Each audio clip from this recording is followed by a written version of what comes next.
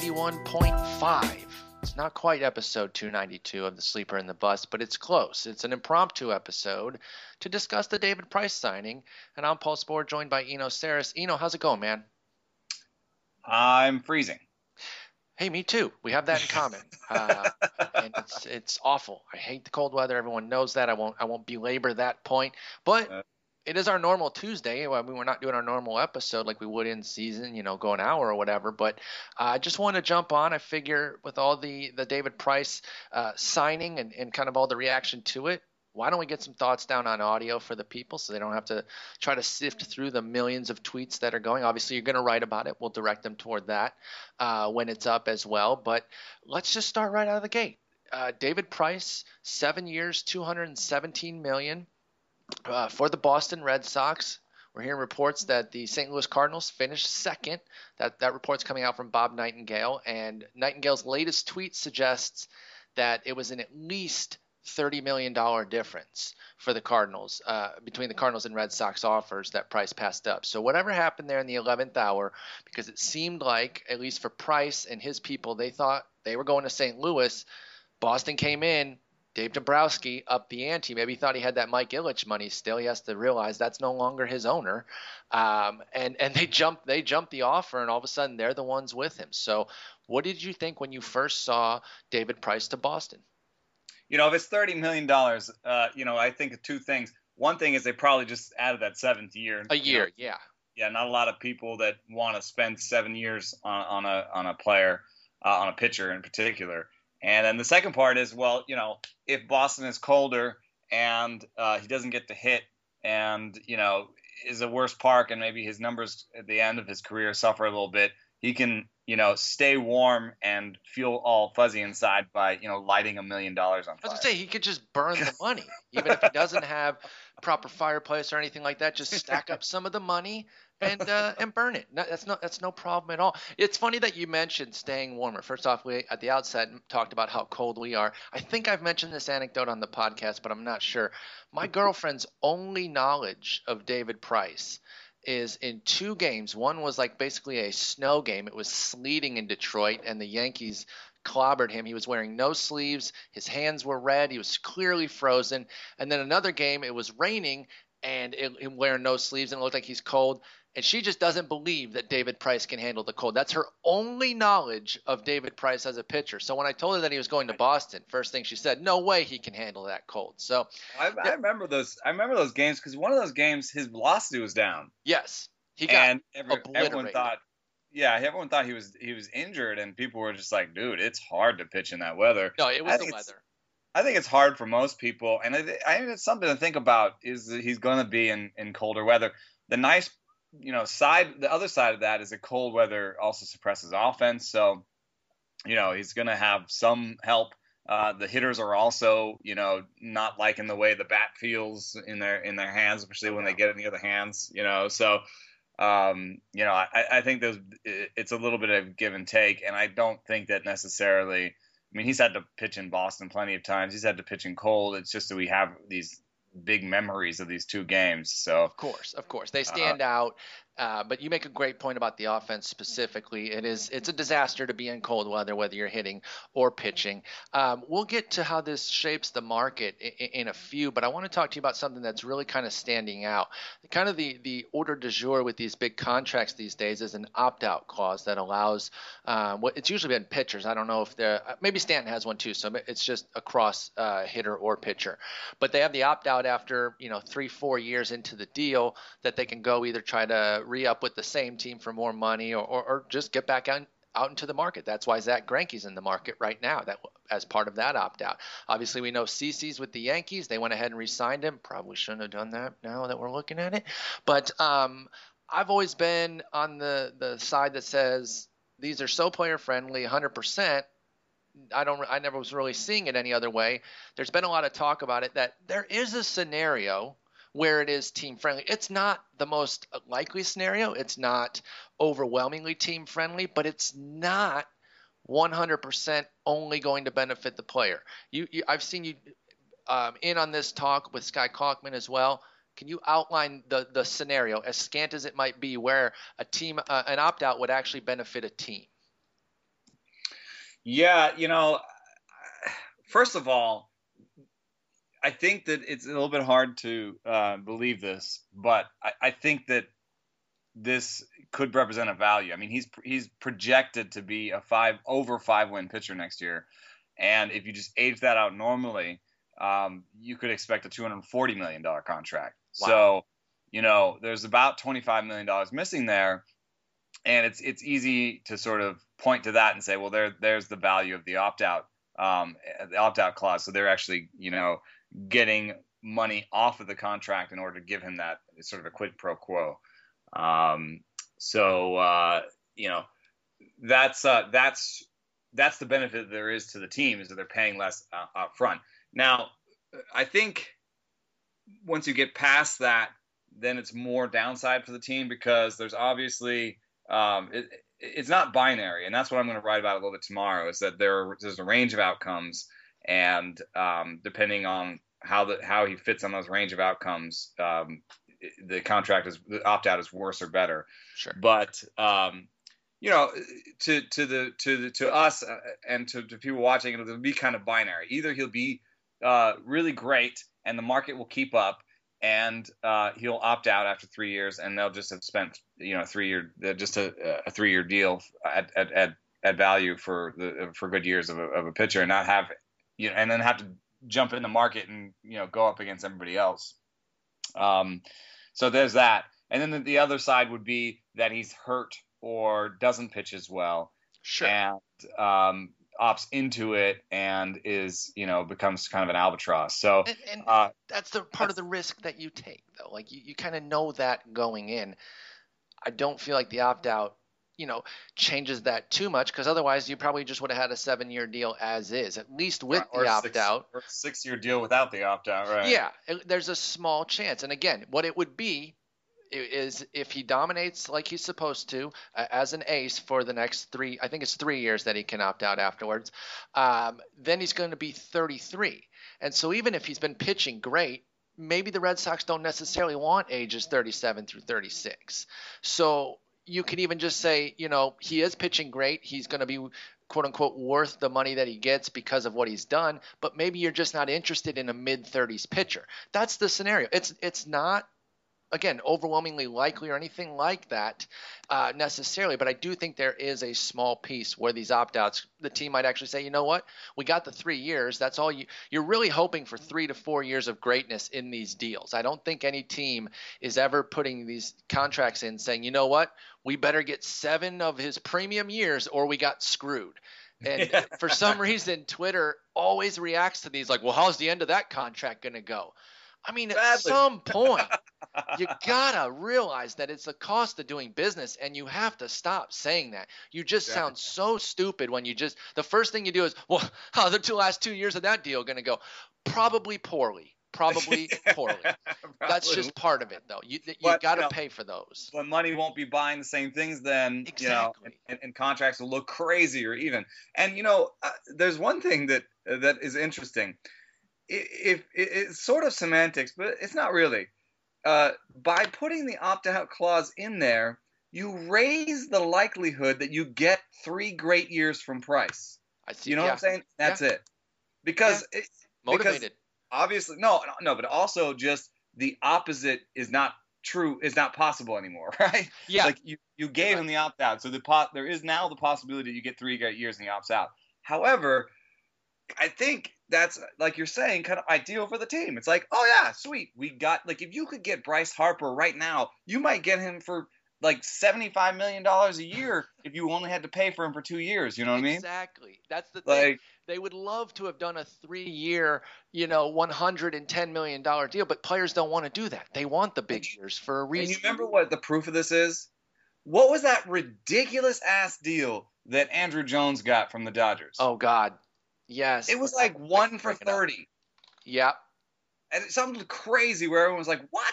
But it was because it was 1 year. 1 year deal. And it was like, here's a chance that, he'll finally lay off that slider on the outside corner. Like, or maybe the power's still here, or the defense will tick up a little bit. I mean, there was enough sort of good that he did that there was a chance that there was a possibility that it would work out. But Yeah, I mean, it's happened before, and teams I think would pay more for fewer years. So I think in this case, they're happy if he opts out, and if he doesn't opt out, they hope it's not the 10th percentile Yeah, David Price where they he got. nightmare arm blows up and he just eats your money for Yeah. 4 or 5 years. Let's talk about their rotation now. So now you're looking at Price as the headliner, and then Buchholz, Porcello, Rodriguez, Eduardo Rodriguez, and Wade Miley. That's the five that Roster Resource has right now. I can agree with that right off the bat. Maybe Henry Owens wiggles his way in there over a Miley. I don't think he would do it over anybody else. Rodriguez showed some pretty great things last year. He had those 4 ugly starts, was definitely tipping pitches in at least one of them. I wouldn't be surprised if he was tipping pitches in all of them that he struggled. It was only 4 bad starts. The rest were excellent if you break up Eduardo Rodriguez's season kind of like that. Porcello's getting paid. I don't think they're going to kick him out of the rotation unless he just totally flops. Buchholz, we'll see what happens with him. He could get moved.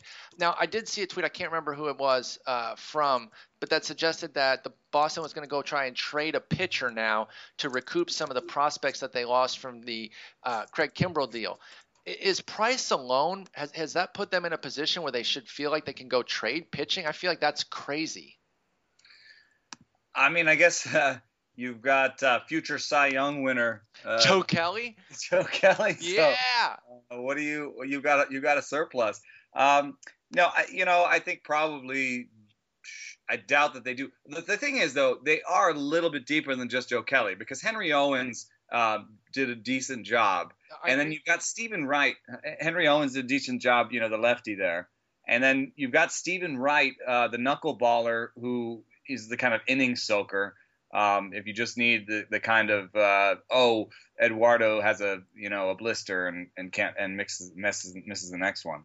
Mm-hmm. So there's So Owens could get something back legitimate in your eyes. Well, no. What I'm saying is that they do actually have depth above those guys because then there's Brian Johnson too. So they're pretty good. And Brandon Workman could be like a 7th starter type. So okay, that's fine. I'm saying don't trade anybody though. Keep this as is. No, I'm saying trade somebody. I think because those guys can fill like 5 through 7 just as good as Joe Kelly. So if somebody wants to take a chance on Joe Kelly, go for it. Let them take a chance on Joe Kelly. Maybe Braves will trade you something useful, maybe not a great prospect, but maybe the Braves they're kind of churning and burning guys. Maybe they see something in Joe Kelly like they saw something in Shelby Miller. Maybe they'll churn and burn Joe Kelly. Now that point I agree with. I agree, but I interpreted it to somebody that wants to compete now. That's where I think you could get more of a legitimate piece. And I'm not even a Buchholz fan. I think everyone knows that I'm not a Buchholz guy. Right. But I think you got to trade somebody like that as opposed to the depth guys that you're talking currently about. Hurt. So weird. That's weird. It is a day. So of course, but Miley, Porcello, I don't know if I'd trade those guys because as bad as some of their seasons looked last year, they're still, I think, definitely in the running at least or close to average major league pitchers. Agreed. Some people will kind of scoff at that, but Rick has been there before, and Wade is decent. So I think he's shown some flashes. Yeah, I mean they're not the 5, 6, 7 types that if they were your 5, 6, 7 types you'd trade them, but they're more like your 3, 4, 5. So exactly. You're hoping Eduardo jumps into that too, and then you're really 3, 4. 5, 6, 7. You have like 8 guys who can do it. So if anybody wants anybody from below Miley and not Eduardo, then I'd listen to them. Okay, so that's fine. Yeah, the reason I was on the other side originally was the tag that said to recoup the prospects they lost in Kimbrell. I guess I don't think Dombrowski cares that much about. Yeah. I was interpreting that as they want to go get, somebody on the level of a Margot, and I'm like, well, then you're going to have to trade Rodriguez, and then what's the point of that? So, okay, we're on the same page then. Maybe they trade for a little bit more supplemental piece, not necessarily a high impact prospect, something else like that. Let's move on to the market at large now because we've seen 2 big bullets go down, or two big names come off the board. Zimmerman to the Tigers, Price to the Red Sox. First off, AL getting some talent there with Zimmerman coming over and then Price sticking with them when it looked like at a point at least that he was going to go to the NL. What does this do to the rest of the market now? Obviously, Greinke is far and away the best. Where do you think he goes now? Reports suggest it's down to the Dodgers and Giants. Well, I just really hope it's the Giants, so I get to talk to them all the time. So that would be awesome. I don't know. I know that the Giants let Aoki go to get sort of $8 million more, or it wasn't even 8. I don't know. It was like 3, 4, 5, something in there. So they let him go, and it looks like they're probably going to go cheap in their sort of 4th and 5th outfielder types with maybe Parker and Mac Williamson. And I think that they really want to get a second pitcher to put up with Bumgarner. And so I think they're really going to go hard on Greinke. And, something silly that might happen is that I think Greinke will get like $1 more than Price or something. But that'd be we'll awesome. see. We'll see what happens there. But, I think it's also, just to circle back around to David Price, because, Greinke, at least the two suitors put him in a really great place. No doubt. In terms of park and league. Price just basically went from a really great place to not so great place. I mean, he went from the National League to the American League. He went from homer suppressing St. Louis to slightly homer increasing Boston. So I mean, it's something to think about. I personally think it's something to think about a little bit more on the back end of the deal. Price when he needs a little bit more of a margin for error, you're saying. Yeah, because there was a couple things that stood out for me when I was looking at Price that was a little bit weird. Because Toronto was one of the main places that he the first places that he called home that was really an issue in terms of homers, and he didn't have an issue, but that doesn't mean that he won't necessarily have an issue in the future, because he was pitching a little bit differently than he did before. He had the best strikeout rate.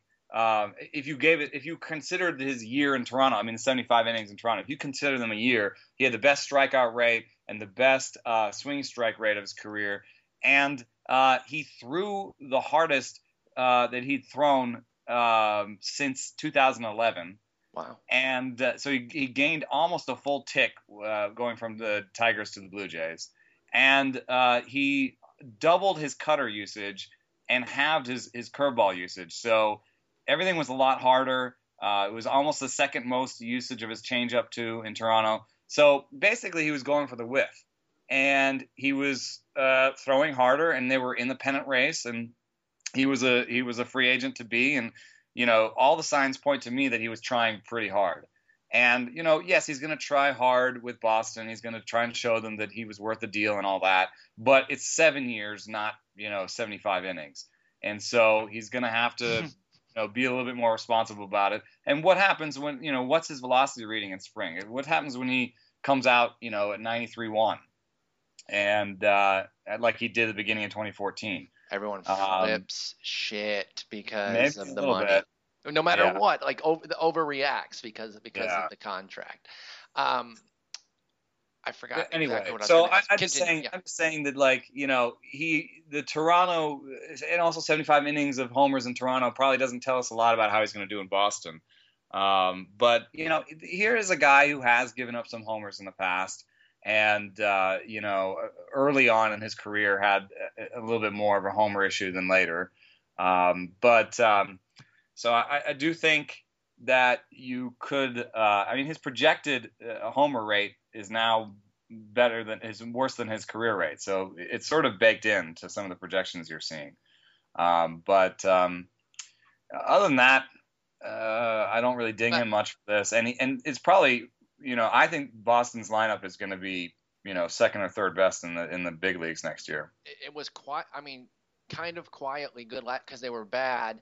And nobody was really paying attention. That's what allowed it to be quietly still good. I think fourth in the league last year. Yeah, it was still good. It was all the pitching that really sank them. What about fantasy standpoint? Lots of wins, maybe a .005 ERA difference or something, or .05 ERA difference, maybe from a couple homers. Back off the fantasy piece and back to the quote unquote real life piece. What about the playoff thing? I know people are going to make a huge deal of it. Just your thoughts on it. I doubt you have the grave concern that some people share because of his 5.12 ERA in 63 innings. But where do you stand on Price as a playoff pitcher?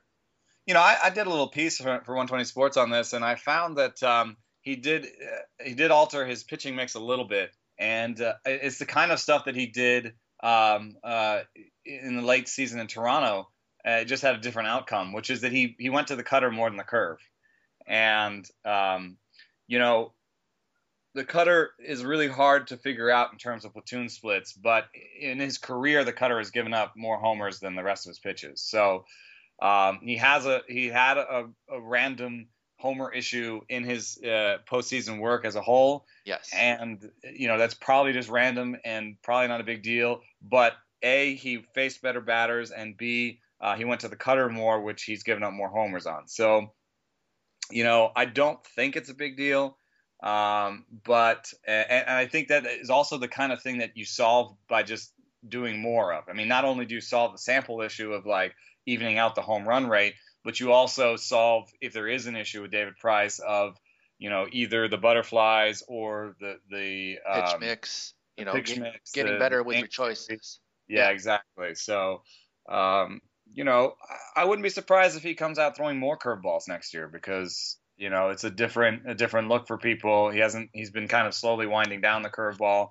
If he breaks that out a little bit more, people will be surprised. So that's a great point about the cutter giving up the homers, because that is really the ailment in the playoffs. He's given up 11 homers in 63 playoff innings for that 5.12 ERA. He has a 117 WHIP. His 4.9 strikeout to walk ratio is actually better than his career 3.7 mark. I mean, he gave up 17 homers all season, 220 innings, and he's given up 11 in 63 playoff innings. The cutter suggests that some of that's on him, but some of it is bad luck too. I'm not really worried about him, and I certainly wouldn't hinge my decision to sign him on that 5.12 ERA, which a lot of folks want to seem to do with their snarky tweets about his playoff pitching. I find that to be kind of ridiculous. But do you have any final thoughts here? I want to ask you about Cueto really fast before we go. He's probably the second in command behind Greinke in terms of the next best pitcher there. Do you think he was wise to turn down the $20 million from the Diamondbacks? And if so, do you think that this deal enhances him at all, or does it not change his market really at all for Cueto? Well, I don't think Cueto's in the same stratosphere. No, he's got to be down in Zimmerman's area. Right. And so I tried to look at Johnny Cueto's soft hit rate today for Fangraphs. And I did find something interesting, which is that he has some of the hallmarks. The only hallmark, actually, that I could find for a leader in soft hit rate was getting batters to reach. So basically reach rate. Okay. And then another thing that I found from a Rob Arthur piece was that pitchers who suppress exit velocity often do so in 2-strike counts, because basically you're further off the side of the zone, right? You're not throwing down the middle in a 2-strike count. Absolutely. So I put all that together, and I found that Johnny Cueto does the things that people who suppress velocity are supposed to do, which is he gets batters to reach. He throws on the edge. So I use edge percentage to show that he's not throwing in the heart of the zone, where that's where homers and high velocity is. And he gets into 2-strike counts a lot. So, you can look at his swing strike rate and know that he has good stuff. And I do think that someone said that the Reds really sat down with him and said, we don't really need you to have a strikeout every time. The soft contact is good too. So I do believe that this is a guy that has stuff and command, and is a very good pitcher. Of course, I do also believe that those mechanics are really weird, and that they sometimes get out of whack and they make his stuff flat. And that because there's so many moving parts, he might be a little bit more difficult as he ages. He doesn't have a great body, and trying to keep that body all in doing all that shimmy shaking. I don't know about. I wouldn't give him 7 years for sure. No. But would I give him a higher average annual value than Zimmerman? I think so. Would you only do it with the 5 years, or would you do it with 6? Because what was Zimmerman got 22 mil. The deal that Cueto turned down was 6/120 reportedly from the Diamondbacks. Basically the same deal, but 6 years. So yeah. So would you do? I think he's a better pitcher. I'd rather go back down to 5 and give him 5/122 or something. Yeah. Between the two options, and with regard to Cueto specifically, I agree with you. Though personally, I do prefer Zimmerman in it, and it's not just because my favorite team signed him. I think he'll hold up a little bit better. I share some of the same concerns that you have on Cueto, though. In fairness, he's kind of labeled Cueto is as a fragile pitcher, and we're looking at 3 of his last 4 seasons have been 212 innings or more. Now the other one was a total blowout, 61 innings in 2013, but he's shown some durability now over these last 4 years, at least in 3 of them. And I also looked at for tomorrow for ESPN. I looked at 2 strike counts and guys that get more strikeouts relative to their 2 strike count percentage, and guys who get less. And the bottom of the line is all command guys, because I colored the dots by edge percentage, so you can see that all the guys who get fewer strikeouts than their 2 strike percentage suggests are all guys who hit the edge a lot. And it's guys like Phil Hughes and Bruce Chen and, all the guys who they can get you to 2 strikes, and then they're going to just throw pitch after pitch after pitch to try and get the strikeout or whatever, the soft contact, because they don't really have great stuff. And then above the line were guys that didn't have great natural command, didn't hit the edge a lot, and got more strikeouts from their 2 strike counts, guys like Sonny Gray and others.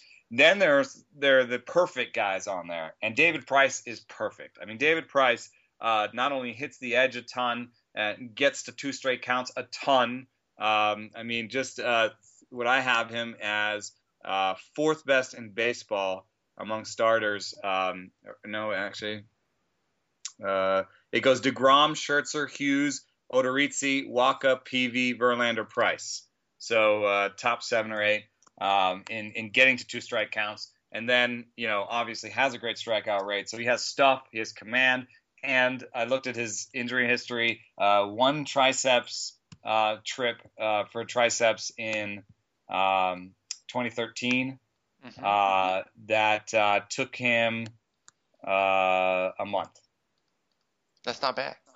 It's if you want, Cueto has that whole year he missed, right? Exactly. A month off the DL in the last 3 years, I think that's pretty good. Yeah, that totally works out for Price. So good. So overall, that's his whole career, actually. Yeah, no, that is his entire career. 2009, there's nothing after that.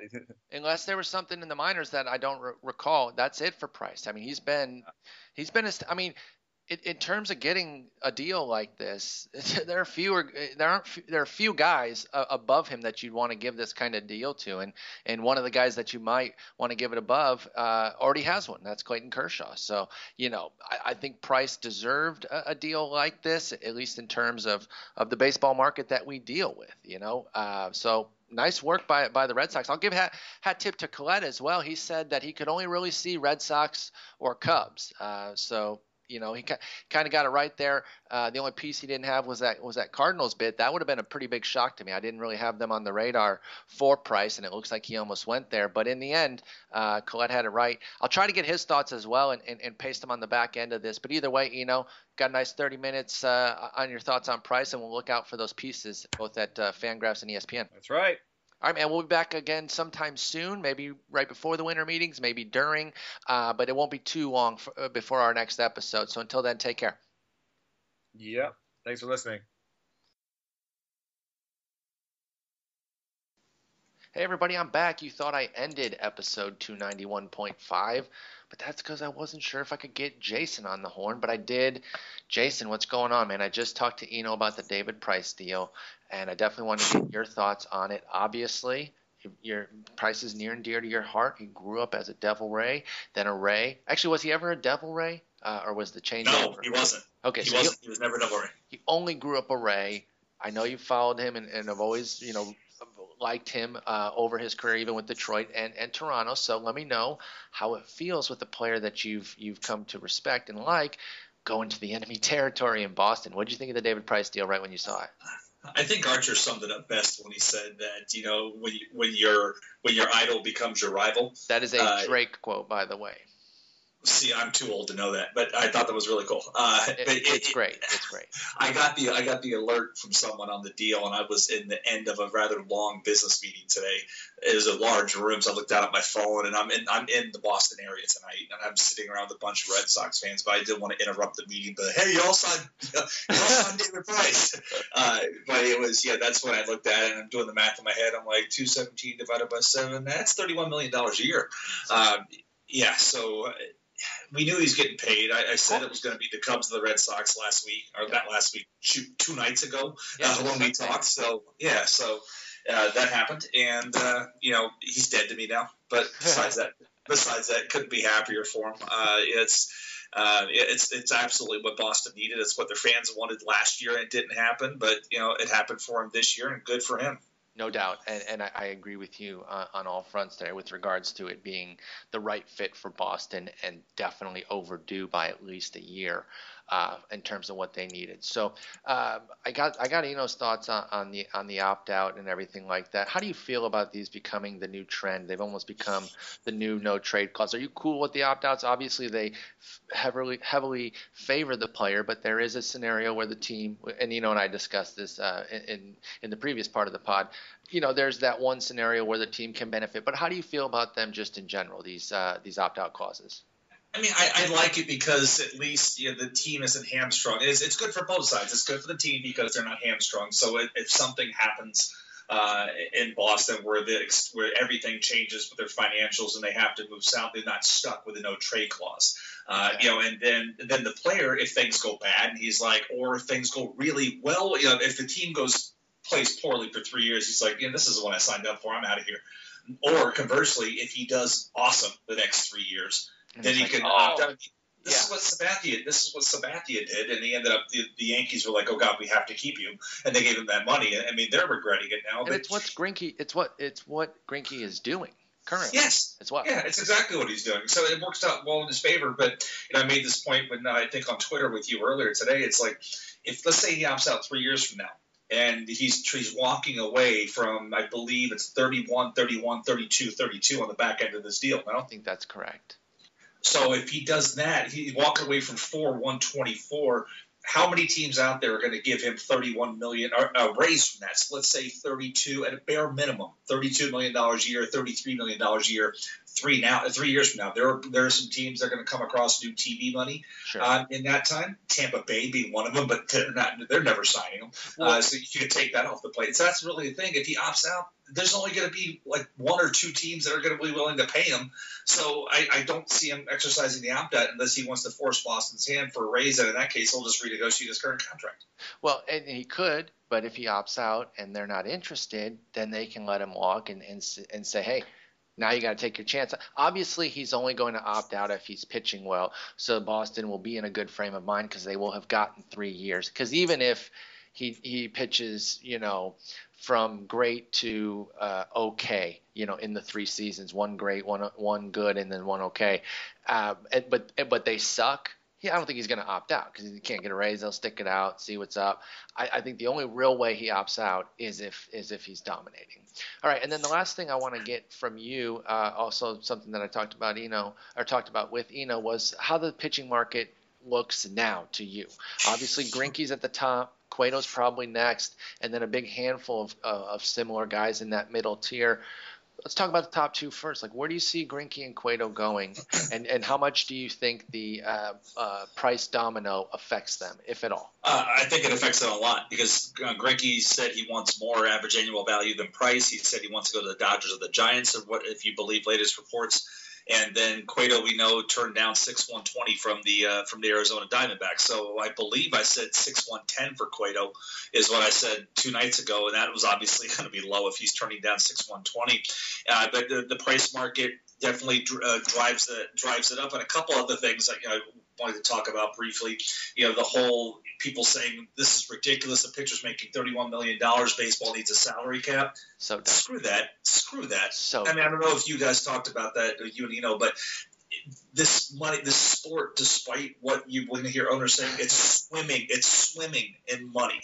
Plenty of money. Absolutely. So David Price is getting paid, but guess how much money the Red Sox make? A ton of it.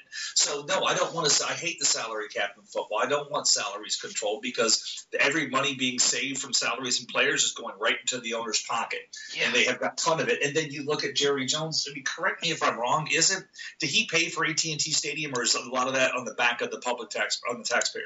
Honestly, on that one, I don't know.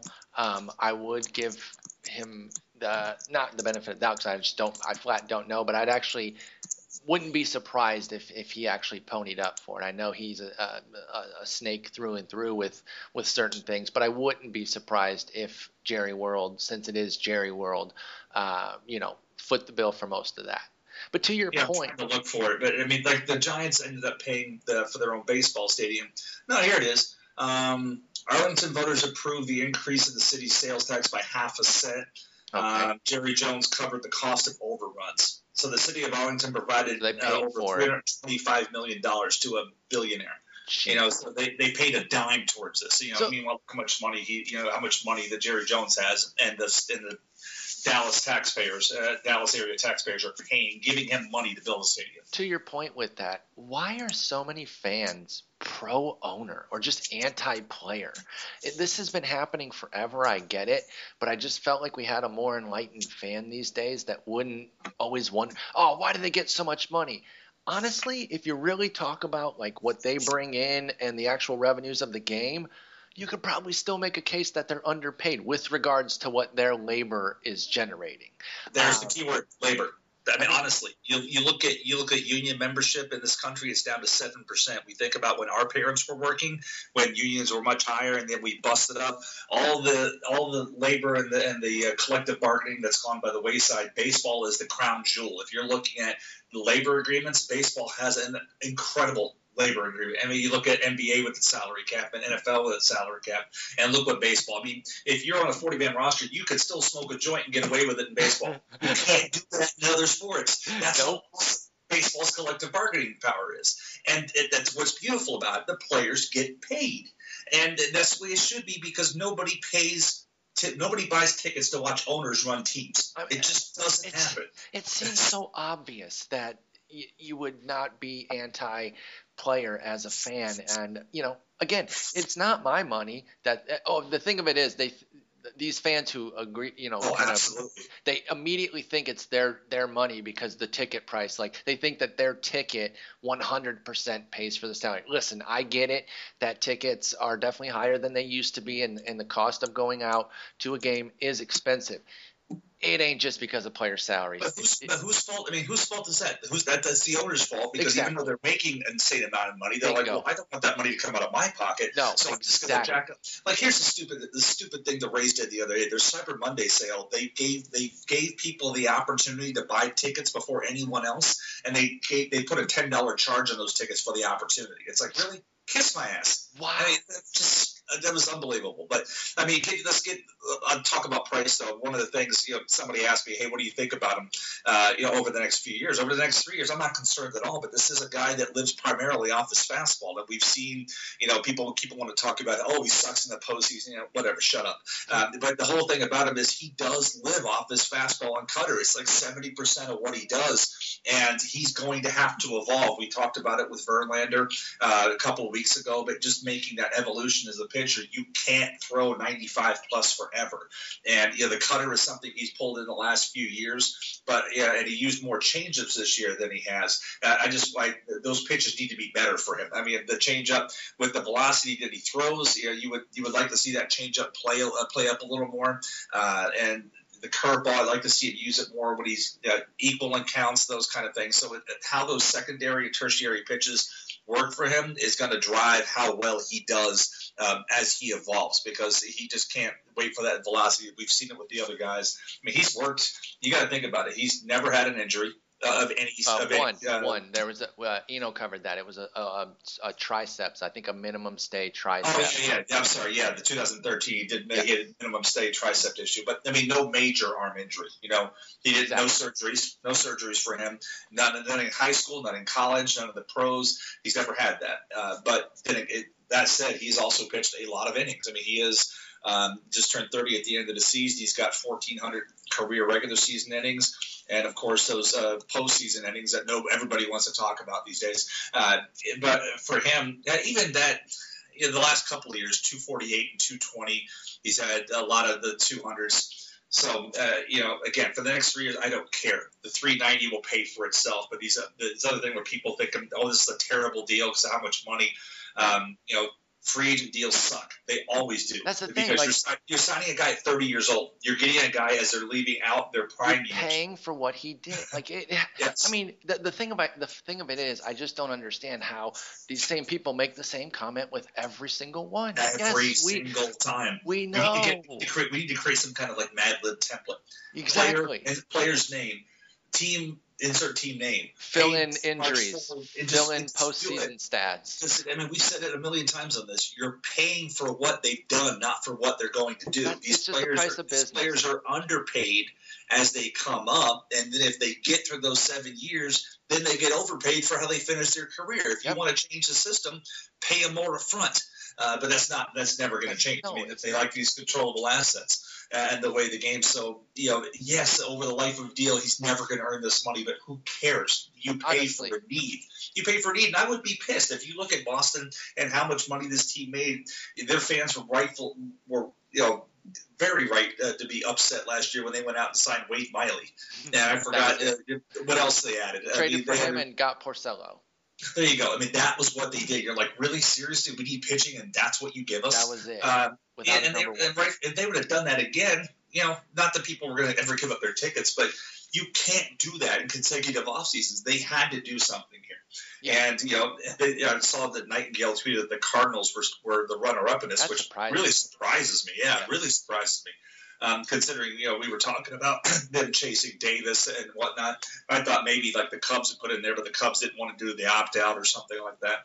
But the fact that the Cardinals were second, which is really surprising. But I have no, for fantasy purposes, Price going to Fenway. I ignore what his starts were in Fenway because he was facing bad Red Sox teams the last couple of years. Yeah, I mean, he's facing Boston. I would, honestly, Eno and I actually didn't say one way or the other on it. I think it's because I think we all probably agree there's no real change. I mean, he was in Toronto, for crying out loud. Not that we drafted him as a Toronto asset, but I don't think there's any real change. He's still one of the upper aces in that top 10 range, kind of wherever you want to fit him. Each of the past two seasons, 2.78 ERA. Each of the past two seasons, 0.08 WHIP. That's 2.78 FIP, and then WHIP was 1.08 each of the past seasons. No, it's fantastic. You're just chalking up. Sub. Around 3 ERA, WHIP is going to be really low, strikeouts will be really high, and Boston still, has the talent if it all stays healthy on the field. I mean, you can't just say, oh, he's going to win 15 plus games again, because he's done it 1, 2, 3, 4 times in an 8-year career. Yeah, and I mean, not like he was pitching for bad Tampa Bay teams either. But in 2009, he didn't pitch a full season, but he only had 10 wins then. In 2011, when they won 96 games. And went 2011 was the other year. I mixed them up. Was his 20-win season when they won 90 games, no, 19. And he went 20. He went 20-5 that year. Yeah, Price 13, so it goes all the way. It doesn't affect. I have no, I don't care where he is, and this doesn't bother me at all. Yeah, there's just no. There's no great change. He's an innings horse. That kind of makes up for the fact that he doesn't necessarily have that 10-plus strikeout rate of the upper aces. He can give you 230 innings. It was only 220 this year, but it was 248 the year before. I guess I should say 220. He's only gone over 220 or well over it once, and that was the 248. But yeah, Price is a total beast.